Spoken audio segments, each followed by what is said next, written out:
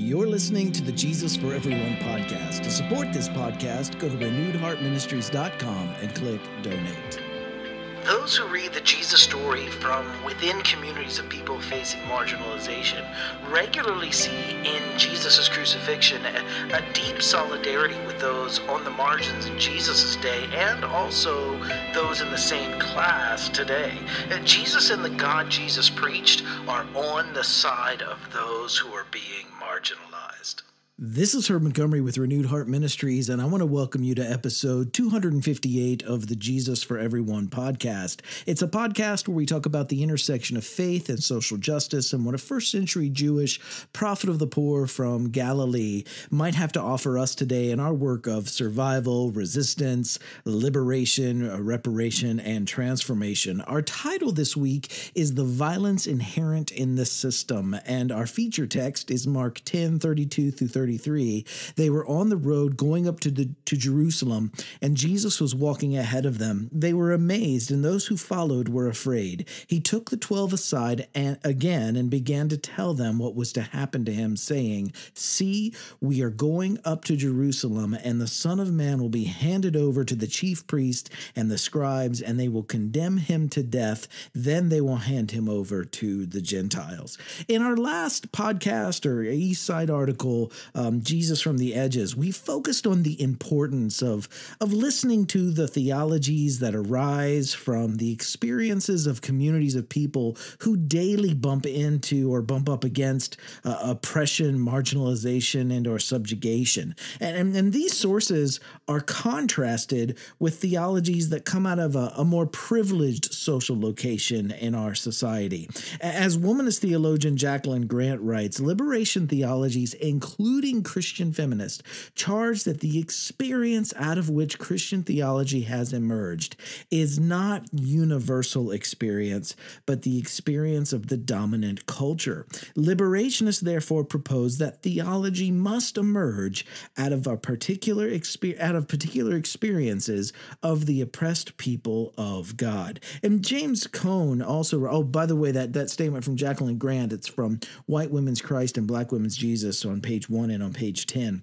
James Cone also writes in his book, God of the Oppressed, page 107, few, if any, of the early church fathers grounded their Christological arguments in the concrete history of Jesus of Nazareth. Consequently, little is said about the significance of his ministry to the poor as a definition of his person.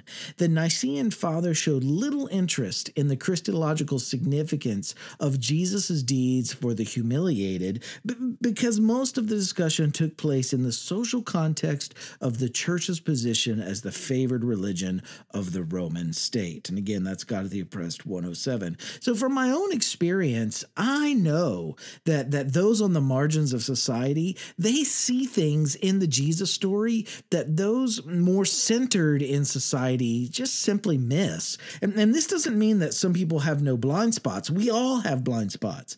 But in learning to listen to one another, especially the voices of those who are rarely given the mic, we discover our blind spots and we can move toward what I believe is a path of compassion and justice for everyone. And given this reality, I would like to spend the next few Eastsides or podcasts contemplating the closing events of the Jesus story through the lens of the experiences of oppressed communities and the life actions that these insights call us to engage as a result.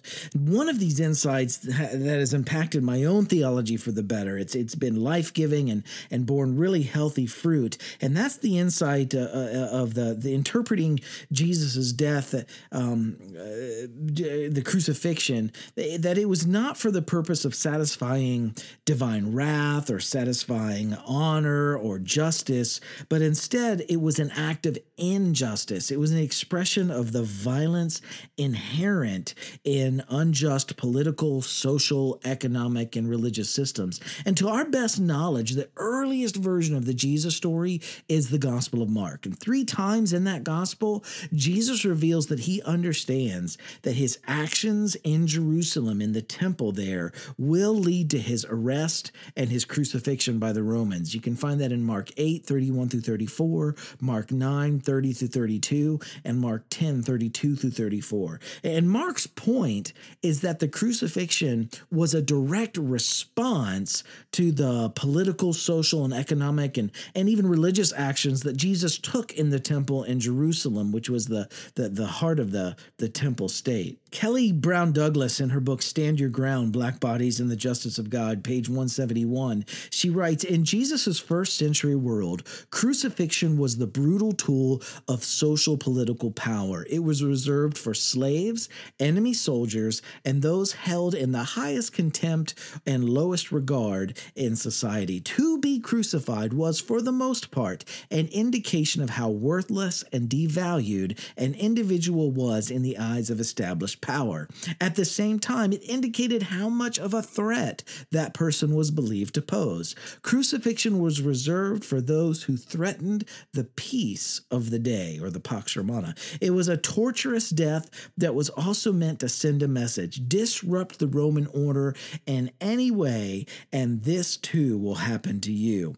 As there is a lynched class of people, there was without a doubt a crucified class of people. The crucified class in the first century Roman world was the same as the lynched class today. It consisted of those who were castigated and demonized, as well as those who defied the status quo. Crucifixion was a stand your ground type of punishment for the treasonous offenses of violating the rule of Roman law and order. And when one interprets, along with Kelly Brown Douglas, when one interprets what we call Jesus' triumphal entry as it was supposed to climax in his temple protest, it makes a lot of sense to understand the cross as the response of the powers that were in control at that time. Crucifixion, Martin Hengel tells us in his book Crucifixion, page 87, crucifixion was and remains a political and military punishment. Among the Romans, it was inflicted above all on the lower classes, i.e. slaves, violent criminals, and the unruly elements in rebellious provinces, not least Judea. These were primarily people who, on the whole, had no rights. In other words, groups whose development had to be suppressed by all possible means to safeguard law and order in the state. And in Mark's gospel, Jesus doesn't die so that people can go to heaven when they die. And please notice this.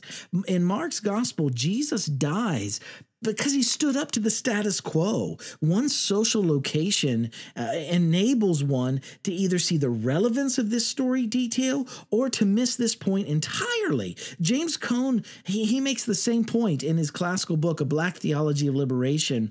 This was on page 158 through 159. He says, what is most ironic is that white lynchers of blacks in America were not regarded as criminals like Jesus. Blacks were the criminals and the insurrectionists. The lynchers were the good citizens who often did not even bother to hide their identities. They claimed to be acting as citizens and Christians as they crucified blacks in the same manner as the Romans lynched Jesus. White theologians in the past century have written thousands of books about Jesus' cross without remarking on the analogy between the crucifixion of Jesus and the lynching of black people. And yet for Cone, his own experience as a black man in America, it enabled him to see the cross as a violent act of injustice by an oppressive system.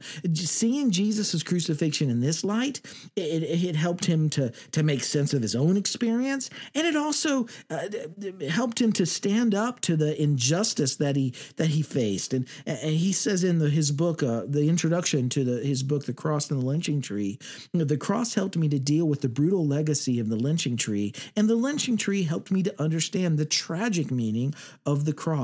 I believe that the cross, placed alongside the lynching tree, can help us see Jesus in America in a new light and thereby empower people who claim to follow him to take a stand against white supremacy and every kind of injustice. So in Mark's gospel again, we read, when they were approaching Jerusalem at Bethphage and Bethany near the Mount of Olives, he sent two of his disciples and said to them, go into the village ahead of you, and immediately as you enter it, you'll find tied there a colt that has never been ridden. Untie it and bring it. If anyone says to you, why are you doing this? Just say this, the Lord needs it and will send it back here immediately. They went away and found a colt tied near a door outside in the street. And as they were tying it, some of the bystanders said to them, what are you doing untying the colt? They told them what Jesus had said, and they allowed them to take it. Then they brought the colt to Jesus, threw their cloaks on it, and he sat on it. Many people spread their cloaks on the road, and others spread leafy branches that they had cut in the fields. Then those who went ahead and those who followed were shouting, Hosanna! Blessed is the one who comes in the name of the Lord. Blessed is the coming kingdom of our ancestor David. Hosanna in the highest heaven. Then he entered Jerusalem, and this is Mark chapter 11, 1 through 11. This is verse 11, and verse 11 is so important. Then he entered Jerusalem and went into the temple, and when he had looked around at everything, as it was already late, he went out to Bethany with the 12. And notice this was a planned demonstration by Jesus. Echoing Zechariah 9:9, Jesus' entry to Jerusalem that day on that colt, it was to culminate in a dramatic temple protest. He comes in on the back of this colt and he goes directly to the temple, and that's when he was supposed to originally overturn the tables. Yet, according to Mark, there was one flaw in his plan. When he finally arrived at the temple, it was already late in the day, and the majority of the people, they'd returned home. For a demonstration or a protest to have effect, it must have witnesses. There has to be people around to see it. So what does Jesus do? He returns with the 12 and he spends the night in Bethany. Most likely, I think, the home of Mary, Martha, and Lazarus, his friends there in Bethany. And it delays the final act of his demonstration for the following day. And that's where we pick it up in verse 12 through 16. On the following day, they came to Jerusalem, and he entered the temple and began to drive out those who were selling and those who were buying in the temple. And he overturned the tables of the money changers and the seats of those who sold doves, and he would not allow anyone to carry anything through the temple. So notice that these two events, they were supposed to be originally connected. They weren't to happen separately, but they were supposed to happen together. Jesus entering Jerusalem on a donkey and then overturning the tables in protest against how the poor were being exploited by the temple state. That was all intended to be one action, not two separate actions on consecutive days, 2 consecutive days. But nevertheless, Jesus' action on that second day, it was enough to still threaten the powers. And before the end of the week, Luke 22:52 tells us he was arrested by the police, and before the end of the week, we find him hanging on a Roman cross. And what does the cross say? First, to those who are also facing marginalization within their larger society today, those who read the Jesus story from within communities of people who are facing marginalization, they regularly see in Jesus' crucifixion a deep solidarity with those on the margins in Jesus' day, and also those in the same quote-unquote class today. Jesus and the God that Jesus preached, they're on the side of those who are being marginalized. This is Kelly Brown Douglas, once again, same book, page 171. That Jesus was crucified affirms his absolute identification with the Trayvons, the Jordans, the Renishas, the Jonathans, and all the other victims of the Stand Your Ground culture war. Jesus' identification with the lynched, crucified class is not accidental. It is intentional. It did not begin with his death on the cross. In fact, that Jesus was crucified signals his prior bond with the crucified class of his day. And James Cone, again, Cross on the Lynching Tree, page 26, the cross places God in the midst of a crucified people, in the midst of people who are being hung, shot, burned, and tortured. And so what then is our first takeaway this week from looking at Jesus' crucifixion through the lens of the experiences of those who belong to oppressed communities?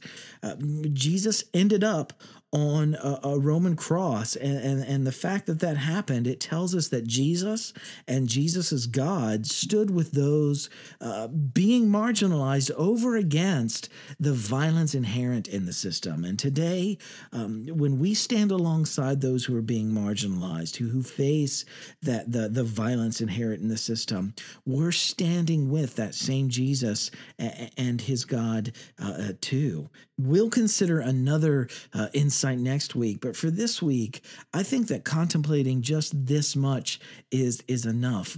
Jesus and God are on the side of those who are being marginalized, and we're with God when we're with them. Mark 10:32-33, they were on the road going up to Jerusalem, and Jesus was walking ahead of them. They were amazed, and those who followed were afraid. He took the 12 aside and began to tell them what was to happen to him, saying, "See, we are going up to Jerusalem, and the Son of Man will be handed over to the chief priests and the scribes. They will condemn him to death, then they will hand him over to the Gentiles." Mark 10:32-33. Heart group application: what does standing up to injustice like Jesus did in the temple, what does that look like for you today in your context? And discuss this with your group. And then number 2, as a group, choose and read about an injustice that doesn't apply to you. And what's an injustice that another community besides a community that you belong to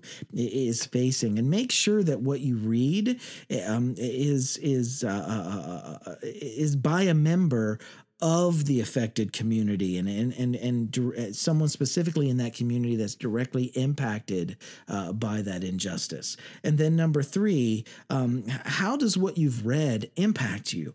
What would it look like for you to stand up to this injustice alongside of those who are impacted, and consider as a follower of Jesus doing so? I'm so glad you've checked in with us this week. Wherever you are today, keep living in love, survival, resistance, liberation, reparation, and transformation, till the only world that remains is a world where only love, justice, and compassion reigns.